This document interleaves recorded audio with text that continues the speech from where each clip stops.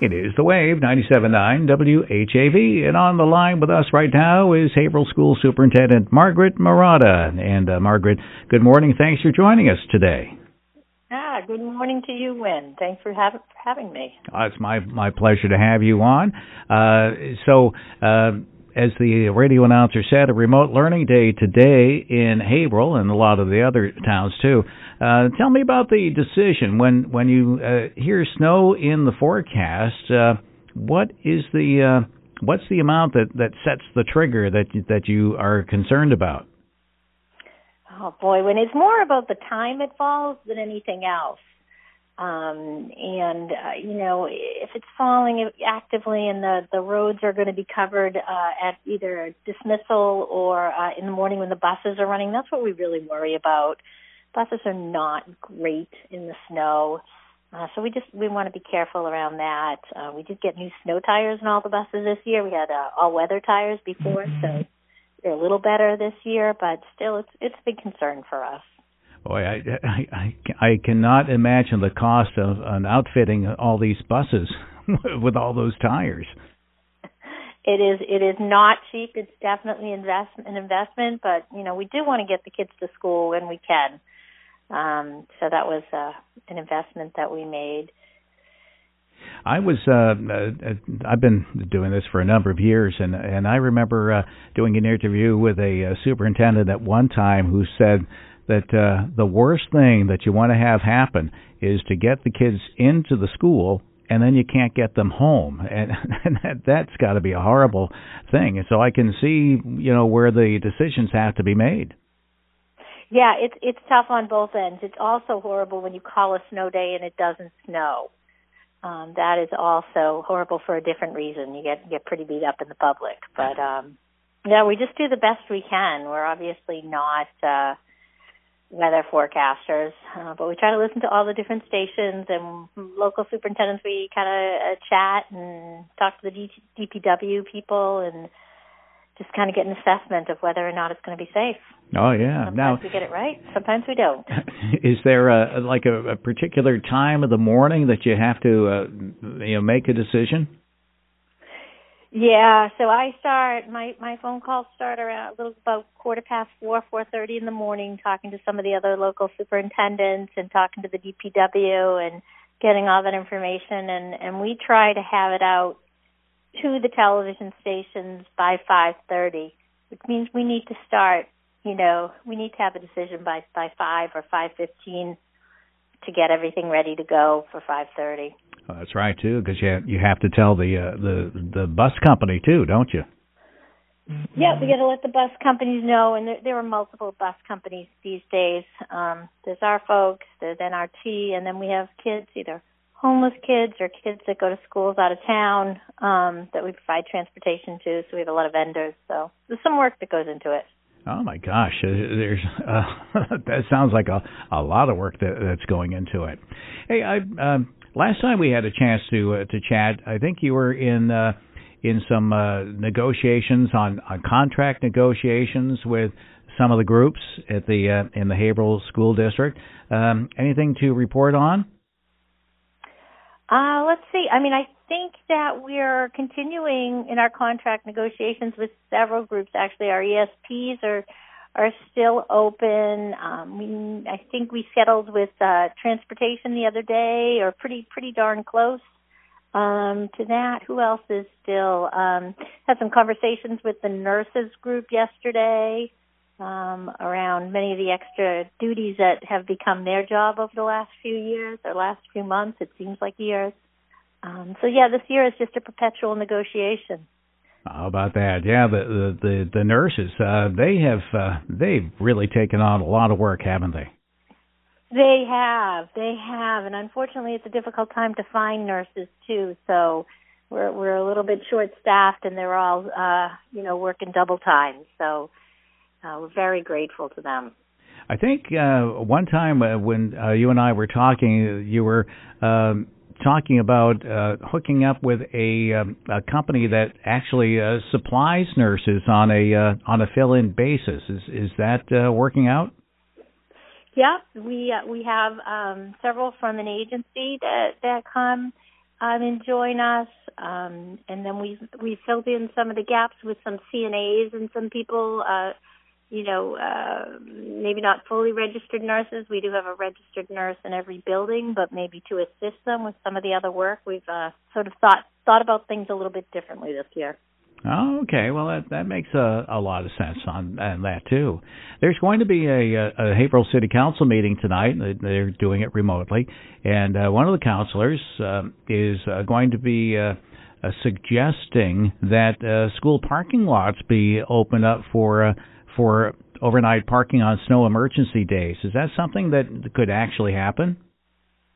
Well, I will tell you, and I don't know which counselor, and I haven't. Not aware of it, but in my previous district, that was a case. They used the school parking lot for snow emergencies, and it meant that every time there was a snow emergency, we couldn't have school because the parking lot would be full of everyone's car. So whether or not the roads were plowed, if they called the school emergency, it meant school was canceled the next day. Oh, wow. How about that? Well, that was back in the old days before they had remote learning. It was back in the old days, just 8 months ago. Oh boy, what a crazy time we're in. Talking about crazy times, I'm not quite sure how much lead time you need to figure out graduation ceremonies. But I remember it was about a year ago that you were still thinking about, how are you going to handle graduation ceremonies, and is it too early to think about that yet? Well, it's too early for a decision, but it's not too early to think about it. We've been creating, a series of different plans of what's going to look like. I think we know it's not going to be our typical graduation. We are hoping that it can be some kind of a in-person, socially distanced graduation, maybe with a little bit limitations on how many people can attend or something. That's sort of the best case scenario. All right. Well, at least this year you have some experience on how to do something like that. That's right. We've done it ourselves, and we've watched other people do it too, and so we have some ideas. All right. Well, we've covered a lot of topics. Anything in particular that you'd like to let folks know today? Today's a remote learning day, so that means that the cohort, whatever it is, A or B, they're not in school, right? That is correct. What else? So we're really starting, and I think that you had some folks on last week maybe talking about registration for next year. So we're really interested in some people decided to pull their kids this year and either homeschool, or maybe they sent them to parochial school for a year, or maybe they held off on kindergarten for their students for a year. We had our kindergarten numbers were way down. We'd really love people to come in and get the kids registered for next year so that we can plan. It's always hard to plan in a community like Haverhill, where there's a certain amount of turnover in families and apartments each year, but it's particularly difficult this year. So just encouraging people to get their kids registered as soon as possible. That's right. We had the pre-K fair that was going on virtually Monday through Friday. That was last week. So hopefully they were all excited about the turnout that they had, or the tune in that they had for that pre-K fair. So you can sign up for school anytime, but the sooner the better. Is that right? That's correct. Yeah, it just allows us to plan a little bit better, make sure that we have enough teachers, enough resources, especially this year with such a big swing in enrollment. We're down about 300 kids across the school district this year, and I'm guessing they're going to come back next year, and it would be nice to know what grades they're in and what schools we need a staff for them. Oh, yeah, 300, that seems like an awful lot. It is. Across the state, I can't remember the number, but it's in the thousands. Thousands of kids have unenrolled from schools this year across the state. Okay. Well, I just read something the other day that, during this pandemic, the private schools, the parochial schools and the other schools, they've really done quite well, I guess, as far as increasing their student enrollment. Yeah, I mean, I think they're all full. I know I've talked to some of the private schools and asked them, how are you staying open? And one of the things I've heard consistently is we decreased our enrollment. I think some of the schools that were full before took in less kids this year to have more space, and other schools that weren't full before are now full to capacity. So yeah, it's just a little bit different way of doing business, I guess. Yeah, I guess so. That's right too, because when you have students in there, you have to make sure that you have the extra space for that too, don't you? That's right. And some of the parochial schools had declining enrollment at one point due to, charter schools are almost like private schools, and they're free. So obviously they gained popularity pretty quickly. Oh, okay. I forgot about when I was a kid, they didn't have anything like as far as I knew anyway, charter schools. So even though they're public charter schools, are they still considered like private schools?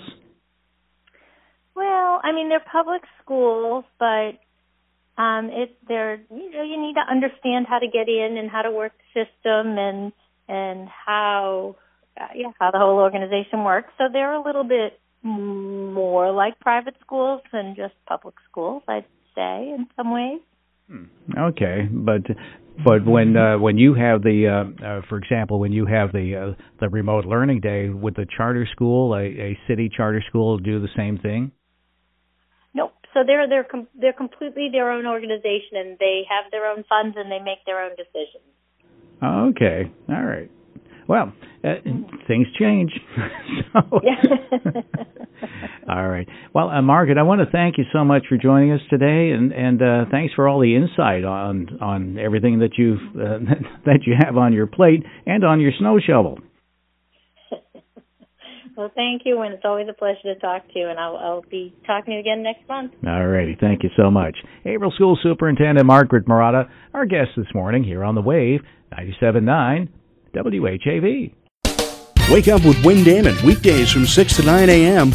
on 97.9 FM WHAV. Catch the wave, WHAV.